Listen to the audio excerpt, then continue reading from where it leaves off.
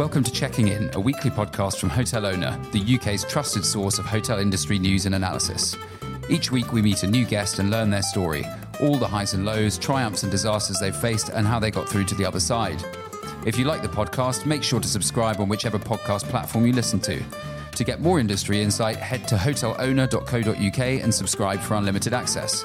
If you're interested in sponsoring episodes of the podcast, drop us a line at podcast@hotelowner.co.uk. Hello, my name is Lewis and I will be the host of this episode.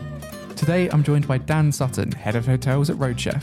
We spoke about Dan's unique journey from launching Thorpe Park's first accommodation offering, transitioning from food and beverage, and the key to Roadchef's strong relationship with Wyndham Hotels. So Dan, thanks for joining us. I wanted to start by covering how you kind of got into the industry. I know it's maybe not as conventional as others, but by starting in F&B, but if you could just talk me through that. Thanks for having me.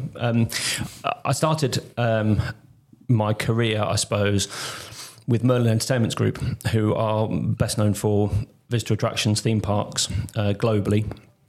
I left Warwick University back in 2009. A lot of my friends on a general business management degree were moving into professional services into the city, and it was just not something I found attractive in any way, shape or form, and really struggled for a while to think what was right for me, until one week I got an email from Milk Round or whatever it was back then, advertising the graduate scheme for Merlin, and it was so different and so interesting that I thought, I've got to have a look at this. I grew up in Warwick and Leamington, in sort of a stone's throw from Warwick Castle, which is one of Merlin's attractions. Having never worked there, not really spent a lot of time there, despite it being on the doorstep.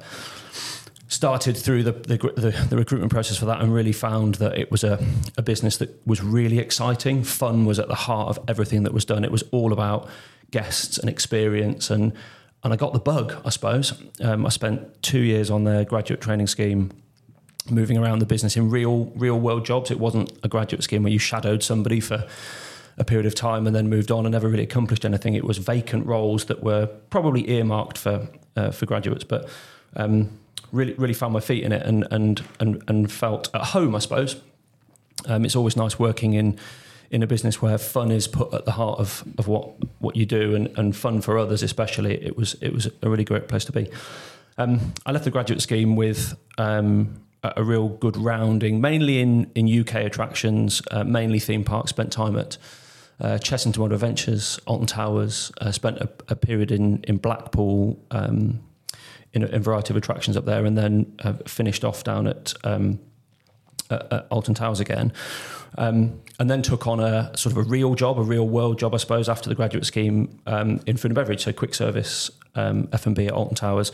It was a period when Merlin were looking to take in-house a lot of the big brands. So it was at a time when Pizza Hut, KFC, Burger King were all operating on Merlin sites, and there was a strategic intention to take that back. We felt that we could do it ourselves in a similar enough way to make it work.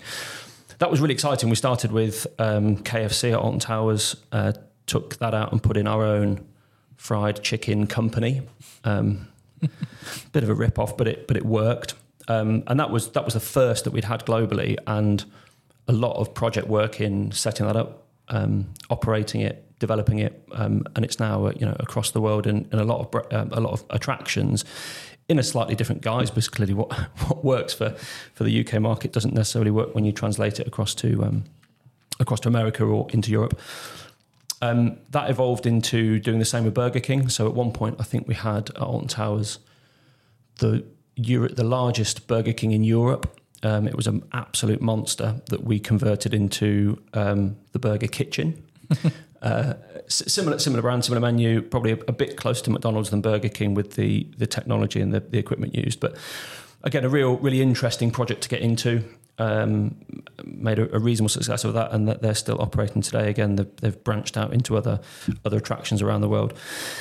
And having had quite a lot of success in the sort of the capital development stuff at Merlin, I then went into hotels. It was a fairly natural progression, I suppose, in some respects, but it was great to have had the recognition from the food stuff. We then set up the hotel at Thorpe Park, so that was probably the only theme park attraction that didn't have a hotel. A big strategic intent at the time to drive single day visits into multi-night stays, and clearly you need a hotel to do that.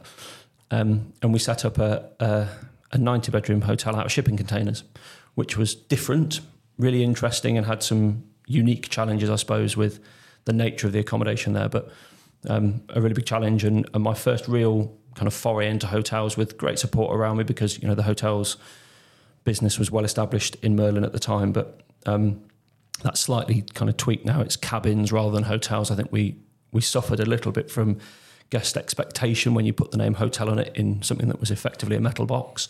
It was well delivered. It's it's a proposition that works pretty well in event spaces and temporary accommodation, but to have something permanent was a real challenge, but a really exciting one, and we had some great times with that. And we converted the place into a nightclub for a few nights a year and did some really cool things with it. And then moved on from Thorpe Park and went to Chessington World Adventures and ran the hotels there as head of operations, which are probably the closest things to kind of proper hotels that Merlin have. It was an old Holiday Inn that had been kind of taken back and rebranded as the Safari Hotel, and then we built a second one on the side. And then a glamping village went on seasonally in a field at the theme park. So that had conference and events and normal stuff as well, but again, very, very leisure focused. There was a reasonable amount of corporate that came and went, but yeah, that was sort of the other end of the hotel experience, was from Thorpe to Chessington. But had a great time with Merlin. Really, really enjoyed it. It's a great business, really, really good business. But kind of got to the end of sort of 9 or 10 years and felt that I needed a change. I needed something different. And one day got the call from a recruiter who was recruiting into marine leisure. And it was perfect. They were looking for somebody who had a general hospitality background. I was looking for something that was different. And yeah, the rest was history, I suppose. I spent 3 years with MDL Marinas, a premium operator in that space. And whilst UK marinas are very different in a lot of ways to what you might imagine of Cannes or the Mediterranean, it's still a space that requires premium operations, high quality service, and it's an environment that needs real safety focus, because there are big things that move, and it can be quite dangerous if you get things wrong. So a lot of transferability into that, and I hope I added quite a lot of value in bringing my hospitality experience into that business. But kind of missed the real hospitality stuff, the true hospitality, and then got another call one day from Roadchef, and I've been there for the last sort of 3.5, nearly 4 years. I took over the head of hotels role sort of in the middle of COVID, which looking back was a memory, or lots of memories that are a bit repressed really, because for the 3 months of notice period, I expected a call every Monday mornings, having an adult conversation about the fact that the world has changed and the job didn't exist anymore. But Roadchef were fantastic with me, and lots of others at the time. People were put at the absolute heart of the way that the company worked through COVID. And my first job was to close one of our hotels. We had 17 hotels in the business. 2 of them were operating at the time for key workers, and one really wasn't kind of hitting the strap. So we closed that one and had for a long period of time just one hotel. And since then, it's been a bit of a whirlwind, really. I suppose for everybody in the business, we've gone from famine to feast, and it's been a great kind of a couple of summers of rebound, and we've got some really exciting things on the horizon. But that's my career in a nutshell. I don't think there's many people that could say kind of their first foray into accommodation, being an accommodation provider, would be launching the first kind of site at where they're at. What was that like, and kind of what did you kind of learn from that? I know you said you were guided by other people in the Merlin and business, but yeah, what was that experience like? Yeah, accommodation was very well established in Merlin at the time. Hotels are pretty much all of the attractions that required them, and Thorpe Park was the one that didn't have it. Because it was so different, I suppose it was, we had the autonomy to find our own way through it. There were some things that were, I suppose, what you would probably call brand standard, but really the proposition was so unique that you had to find your own feet. And that was great. I loved that space to set up what we thought was right for the guest, what we thought was right for the operation. And you had kind of, because it was so different, you had that license to make it unique, and that's kind of the premise of all of the accommodation, is that it is unique. You know, wherever you stay, whilst of course the experience is really important. You know, it's high value stays, and you know, they're not at the budget end of the spectrum. So you've got to deliver a really high quality guest experience, and one that matches the brand of the attraction. And Thorpe Park was and still is very much about thrill seeking. It's about young people enjoying themselves on big roller coasters, high adrenaline, and an accommodation proposition alongside that wasn't really about the accommodation. It was about giving you more of the theme park. Come and stay longer, enjoy the theme park later, enjoy it earlier. We gave special access to guests. It was value add. How can we actually make you spend as little time in your room as possible, because the room is very functional. It's there to deliver a 2-day stay.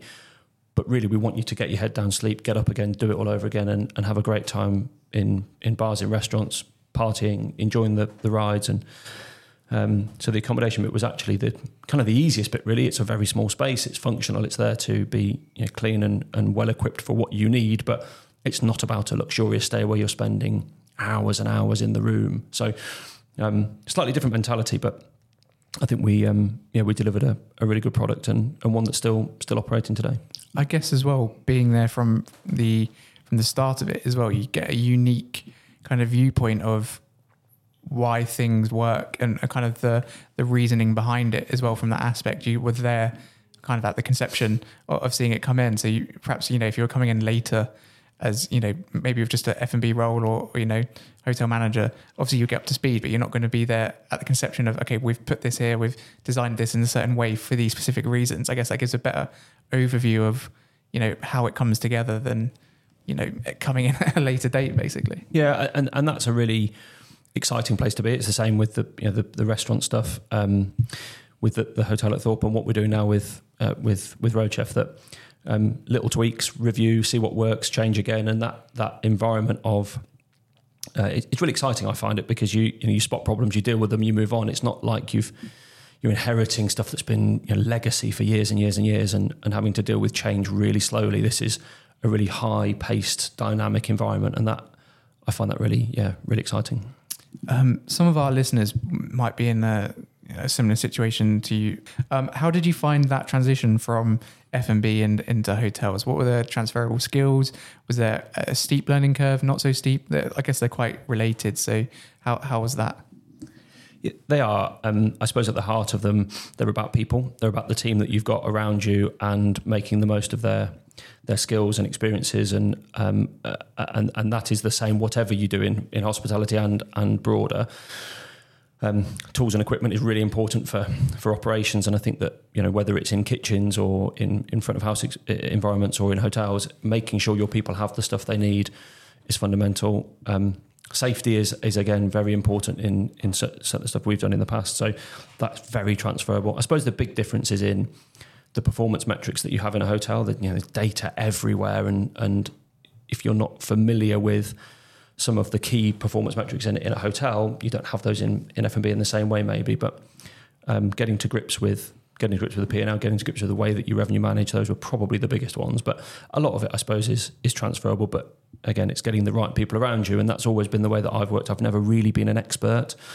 As you say, it's a very unique CV and one that has jumped around a bit. But I suppose that's what I found interesting, is being a generalist and finding the experts in a field to bounce ideas off or ask sometimes really stupid questions, and learn as you go, but being able to apply that level of shrewdness, I suppose, to things and assess critically what you're hearing, what you're being told, what you're reading, what you're seeing, and bounce off those around you. I guess as well, if you say, like, you know, not necessarily being a specialist in one thing or another, it allows you now in your role today and the roles after that, you know, you can look at it from a macro perspective and know what to manage, rather than if you were, you know, intensely with a certain role background, your experience or kind of instincts might be framed in that kind of way. But, you know, having a more broader sense allows you to, I guess, adapt as well and know what works and what doesn't. Yeah, I think I've always tried to find the balance between, as you put it, being macro and stepping back and having your eyes on a business and being really hands-on and being right in there with the team. And I think the balance for that is right. Some of the best people I've worked with do that really well and know when to be with you and on the coalface and also when to give you the space to find your own feet and make your own impact. But you're right. I mean, there's no right or wrong to a lot of this. It's, we're all, from a hospitality perspective, we're all guests, we're all customers. We do that for 2 of our 7 days maybe, and it's just applying that in a way that I suppose you would want to be treated and you would want as a customer. You mentioned there about those people that just kind of are good at stepping back and, finding the right moment. Do you think that's like an inherent skill that people have, or can it be kind of learned and taught? Putting you on the spot. I don't know.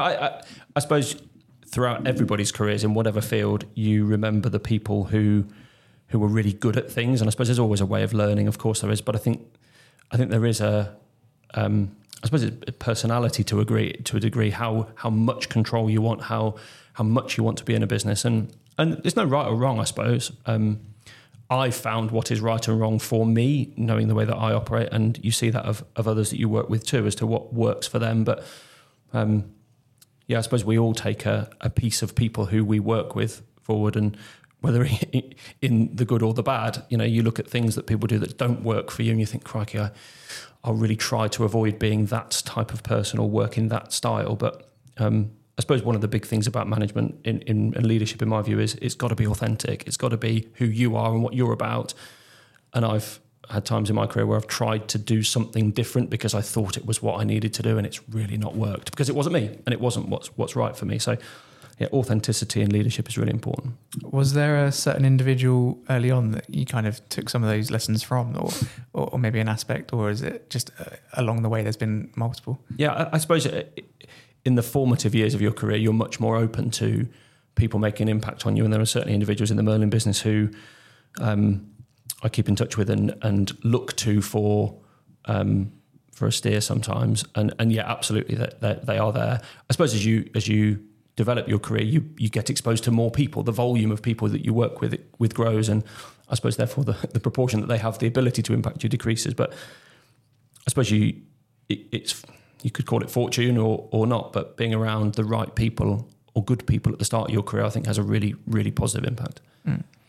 And all of those experiences that you've had, roles that you've had, they've all had one thing in common, that being maybe an unconventional location or kind of offering. They're entertainment-based or, marinas. What do you think... How does that differ to a traditional hotel setting? And is there much of a difference? Having never done it, I don't know. But it's totally unintended.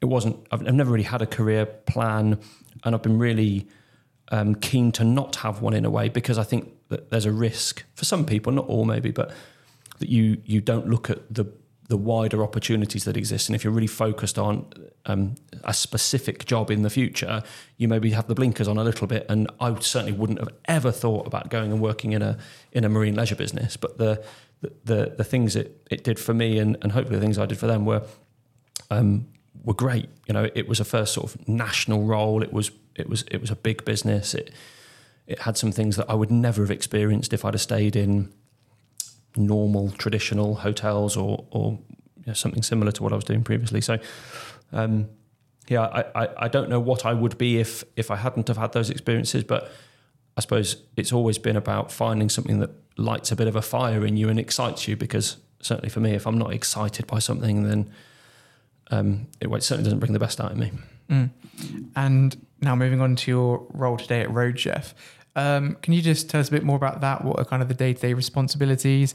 Obviously, I guess you don't have an average day, but what are those kind of responsibilities like, and how have you found it?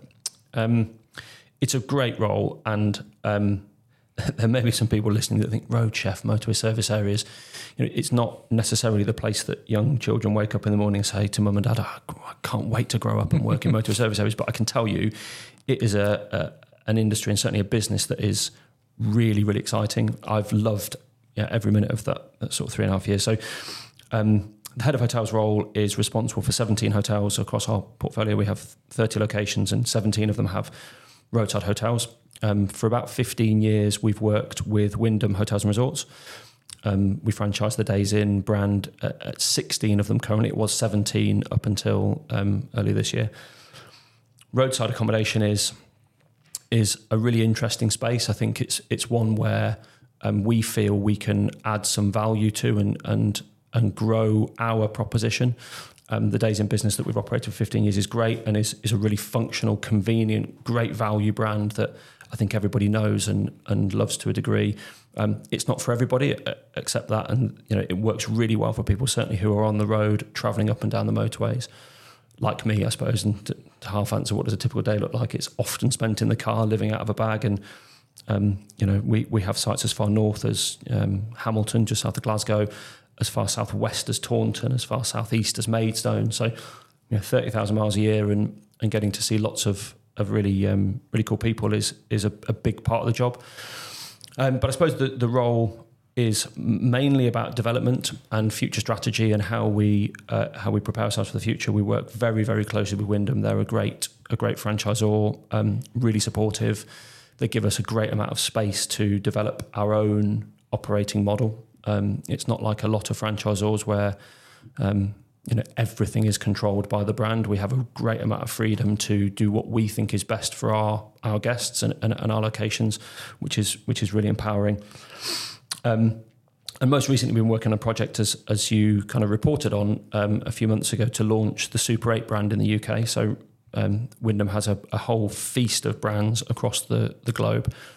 Your listeners will know of Days Inn and Ramada in the UK, and Super 8 is a brand that we have brought to the UK with Wyndham. We've worked very collaboratively with them over the past couple of years to bring an idea to life, really. And we've felt for some time that there's an opportunity to improve the roadside accommodation offer. It's very lodge focused at the moment. It's very much about functional, convenient, good value accommodation, but we think that there's an opportunity to do something in certain locations, maybe not all, we'll see, to grow that offer and put in something that is really fit for the future of roadside travel. And Roadchef is a business that is at the forefront of the electrification of the highway. We are front and centre with electric vehicles, their charging patterns, and what will have to be for the future of EVs.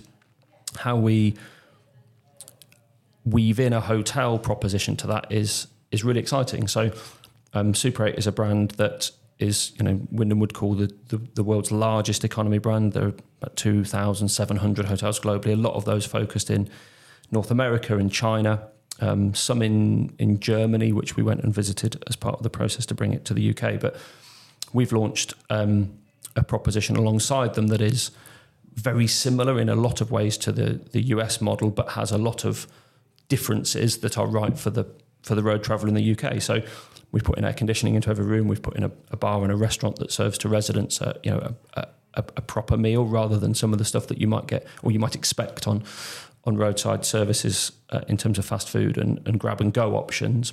We've put in a breakfast. We've put in an EV park and charge package where EV drivers can pre-book a space in the car park with an overnight charger that is guaranteed for them to charge the car up and leave fully charged. That's a big sort of anxiety, I think, at the moment for EV drivers, that they would arrive at their accommodation and not have anywhere to charge. And if you've been on a long journey, that's a big problem. Clearly,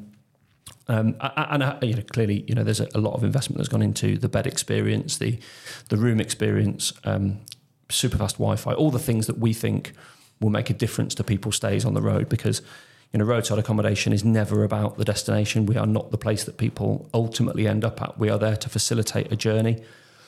So thinking about how the hotel and sleep experience needs to weave into that journey is really important. And we've launched that hotel at Chester. It's been trading for 8 or 9 weeks now, and we're really excited by the results. There's more to come, but that's been kind of the big project that I've worked on in my kind of 3.5 years. And but yeah, Roadchef is a great business, and one that is is about more than just hotels. We're a huge franchisee of McDonald's, Costa Coffee, WH Smith's, and a host of other brands, Leon, and adding brands to that to give road travellers a really good stop experience. And the hotels is a relatively small part of Roadchef, but has a big impact on guests. They stay with us longer than our stop guests. So hotels is an important part of it too. I just want to touch on that relationship with Wyndham. What you said there, obviously, you must have a great one to be chosen as the first operator for the Super 8 brand in the UK. What's key to that franchisee relationship, and what's the key to maintaining a good one and making sure you're both getting like the best out of that situation? Yeah, I can't really speak highly enough about Wyndham. They've been great with me. They've been great with us, and we've worked really collaboratively in this process and in others. We are one of two of their sort of two or three main franchisees in the UK. So we get a lot of ability to talk to them about the things that we're experiencing, and I suppose communication, I think, is probably the most important element of that conversation and that relationship, that we tell them what we're thinking. We try and listen to them about what they're thinking, what they're seeing, and it's two different perspectives on the same business. They know a huge amount about the industry and about operating hotel brands. So we of course want to learn from them, but we also have the ability to tell them what we're experiencing on the coalface, and that how we can work with them to improve the brands that they have, the way that we operate them, and the experience that guests have at the end of the day. They provide us with a fantastic rewards program. Wyndham Rewards is really powerful, and we have a lot of guests that stay on that, and we're fully supportive of all the initiatives that they put alongside that. And for a lot of people, Wyndham is not necessarily a household name. I would imagine that they know the brands of Days Inn and Ramada and hopefully in time to come Super 8. They are very North American focused in a lot of ways, but the EMEA region that we work with are very receptive to the ideas that we have and how we want to add value to our business by working with them and their business, and that partnership. I suppose that's the key word, isn't it? It's doing it in partnership. And we've worked with them throughout, from a relationship perspective through to their architecture, design and construction team, to their brand teams, to their marketing teams. They've all really got behind us on our ambition. And we can't do what we want to do without their support, and vice versa, I suppose.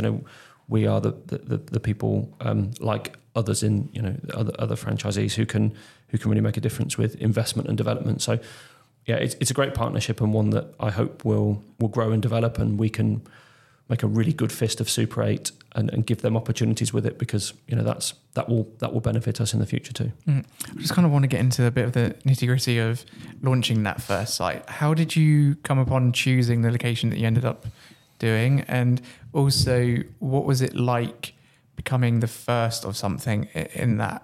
Was there any kind of challenges that you weren't maybe expected, getting to know the brand? I know obviously it's well established in the US, but adopting it to the UK, were there any other kind of changes and challenges that you had to consider? Yes, huge amounts. So site selection was a whole stage in the process. There were a number of factors that we took into account. Location is clearly a really important one. We operate in 17 hotels, but in 15 different markets. We have a couple that are relatively close to each other. Picking the right market to launch the first one was really important.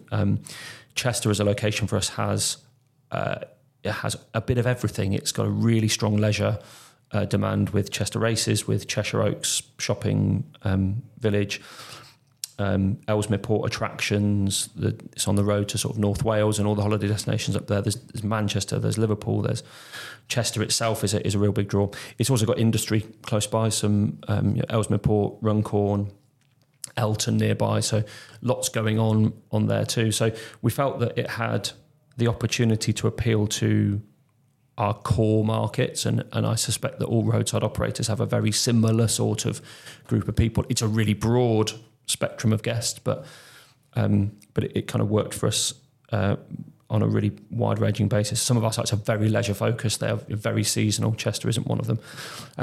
For us, it's a roundabout site, so it exists slightly off the motorway, which means you can get to it from all angles. We have other sites that are what we would call inline. You have to be on the motorway. You have to come off the motorway in the traditional service area space, and that's a little bit more limiting to getting people to it. And so that was one those sorts of sites we may look at in the future.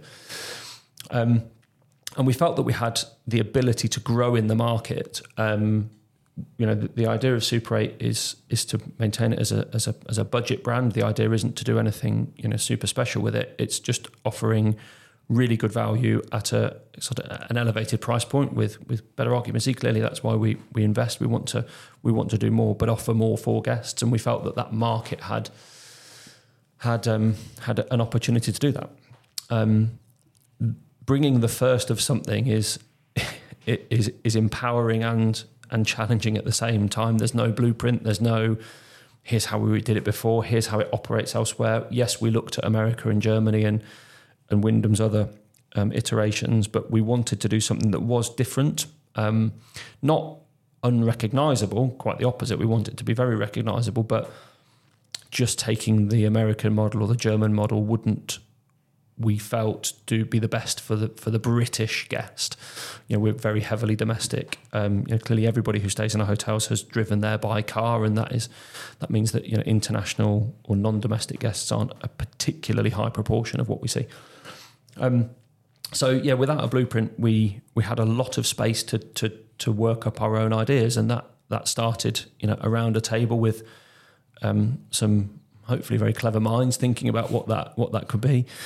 We kind of drew those up into an idea that we then took to research. We did a lot of internal research, within the business, some sort of research with our existing guests, and then research with people who weren't our guests, because clearly we want to grow the appeal, and therefore you've got to be prepared to attract people who maybe aren't considering you at present. So speaking to thousands of people who stay in budget hotels but maybe don't consider roadside or haven't stayed in one of our hotels or similar previously, and really understanding what is great for them, what are the reasons that they would consider or do stay in roadside accommodation, what are the things that make it positive for them, but also hearing what doesn't work for them and what are the reasons that we need to overcome to make it a better stay, or not even a better stay necessarily, but to put you in the consideration set. And we learned some things that we weren't expecting, and a lot of it reaffirmed what we kind of felt we already knew. So the idea with building the proposition was to have something that delivered on all of the stuff that people say they really like: convenience, high value, great staff experience, clearly cleanliness, comfort, and all those sorts of things, but making a really conscious effort to overcome some of the negative elements, so that what you're ending up with is something that is a no-brainer. Why wouldn't you choose to stay there? And certainly the early indications from guest reviews and guest feedback is they really like it, and that's great. That's brilliant. Clearly, with the first of something, awareness is growing. It's one hotel in Chester is not going to attract everybody in every market nationwide. Not that we would need to at the moment, but growing that awareness in a competitive market at Chester. There's a lot of brands there, a lot of good operators, and we've got to cut through on these things, and that's a challenge that we were well up for, and with Wyndham supporting getting the name of the brand out there. But it's been really empowering to have that freedom to design what we think is right and what we think is going to work, and clearly there will be some tweaks as we go, and refining what in theory we thought was going to work into what in practice really does work, and taking good to great and further, and clearly fixing a couple of niggles along the way, but that was to be expected. But now that we've got one, it's a great springboard to then kind of consider for another site that we're in active plans for, that we hope we will launch spring next year, and then the rest is really exciting. I guess it's a great kind of learning opportunity to put forward into future locations, and even if it is far in the future, different brands, etc.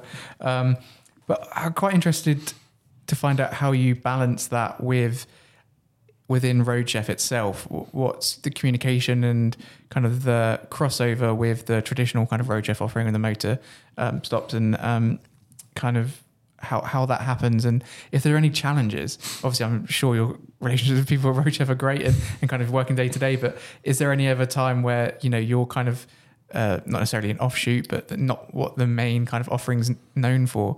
What's that like? You're right. It is different. I mean, the core business is catering, retail, grocery.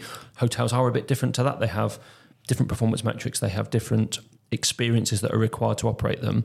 But broadly speaking, hospitality is kind of applies across all of that, right? It's people, it's guests, it's process, and we have some really, really, really good operators who know how to do all of that. And that's really important in our business, that we've got people who are able to understand from a generalist perspective, but also from a specialist perspective. And my team and I are the specialists, and we've got to make sure that we're helping the generalists to understand how to operate their hotel business alongside their McDonald's business, alongside their Costa business, alongside their Leon business, alongside their WH Smith and Spa business.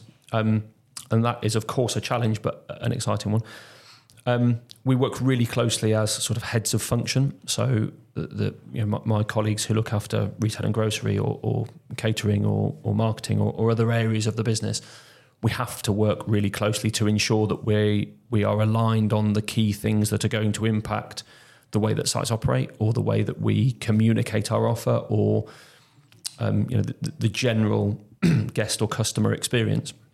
That is one of the really powerful parts of our business, is being seamless for that guest, that customer in the way that they transact with us. So having really siloed conversations does not work, and it's very easy to get drawn into that, I suppose, or stumble into that through kind of just being really focused on your own area. But I try to keep myself as abreast of what's going on in other areas of the business, as I try to keep those other people abreast of what we're doing.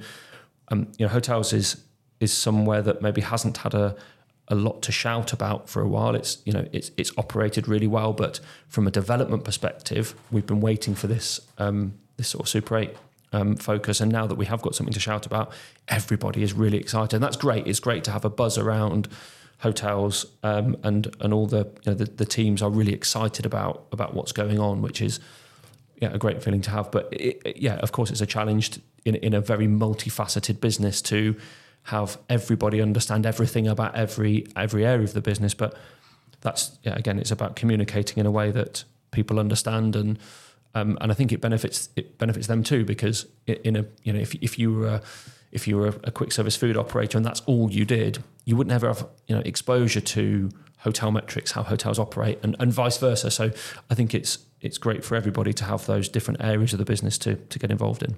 Perfect. Dan, I think we've kind of covered main bases of everything that I was wanting to find out about Roadchef there, and hopefully for our listeners, they've been able to glean something that they can relate to their own business, even if it's in unconventional locations. I'm sure it applies to all type of businesses. I just wanted to move on now to what we call almost our Desert Island Disc style segment, where we get to find out more about you as a person, kind of your personality. I was wondering if you could tell me what your favourite book is. I don't get enough time to read.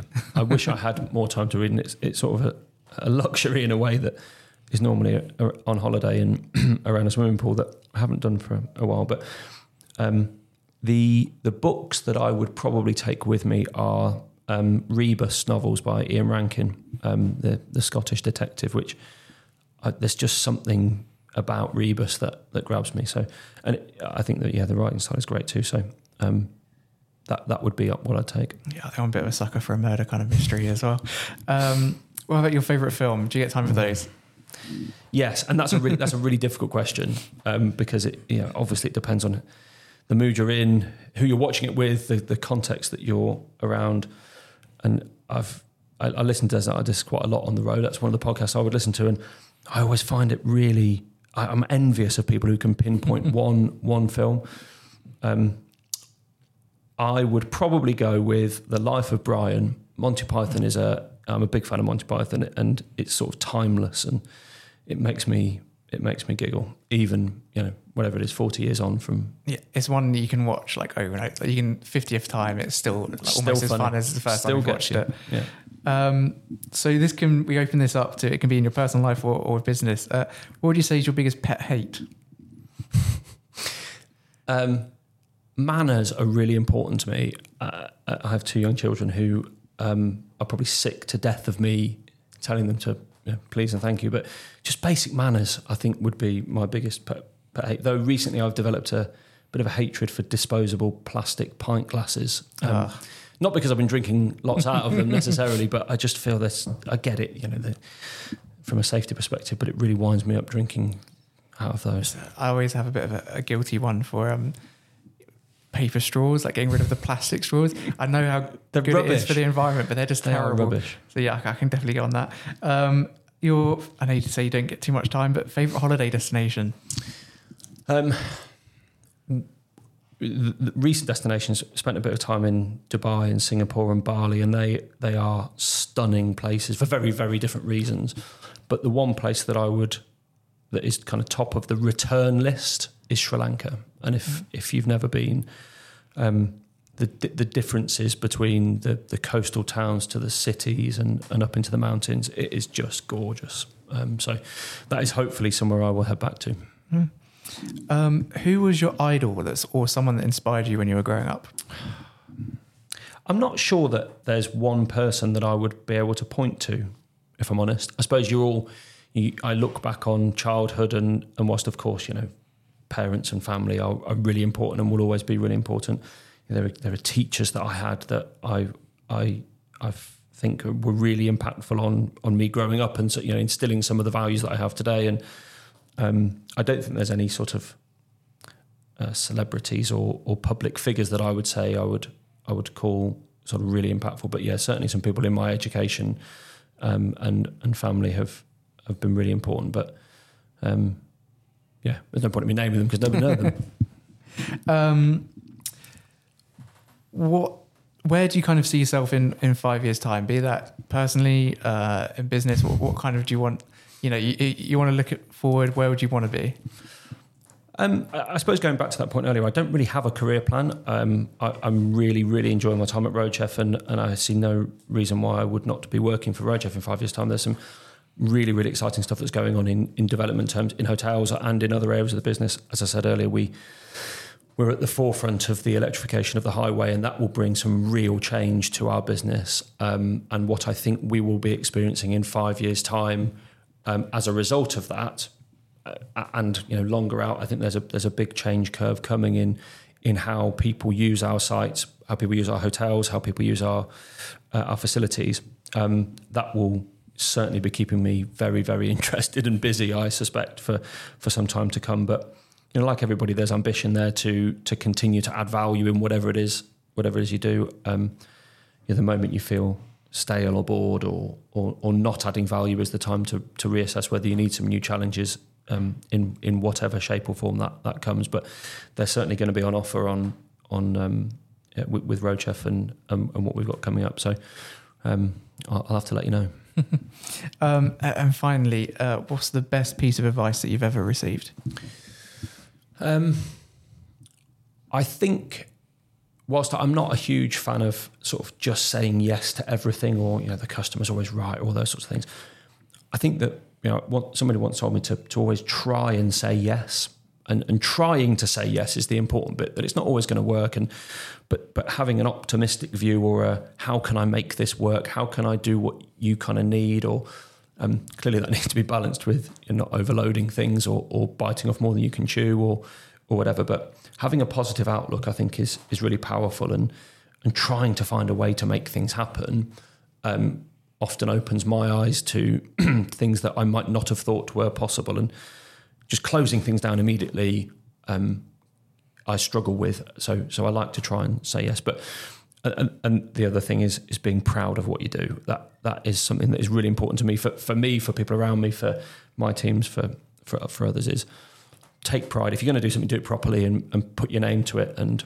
those two things combined, I hope means that whatever you put your name to is high quality, makes a difference, and adds value. I think what's kind of telling with those as well, that both of them work equally as well in personal life as in business, which is, a sign of great advice, I think. Dan, thank you very much for joining us. It's been great. Thank you. Thank you. Thanks for listening to Checking In, a weekly podcast from Hotel Owner, the UK's trusted source of hotel industry news and analysis. If you like the podcast, make sure to subscribe on whichever podcast platform you listen to. To get more industry insight, head to hotelowner.co.uk and subscribe for unlimited access.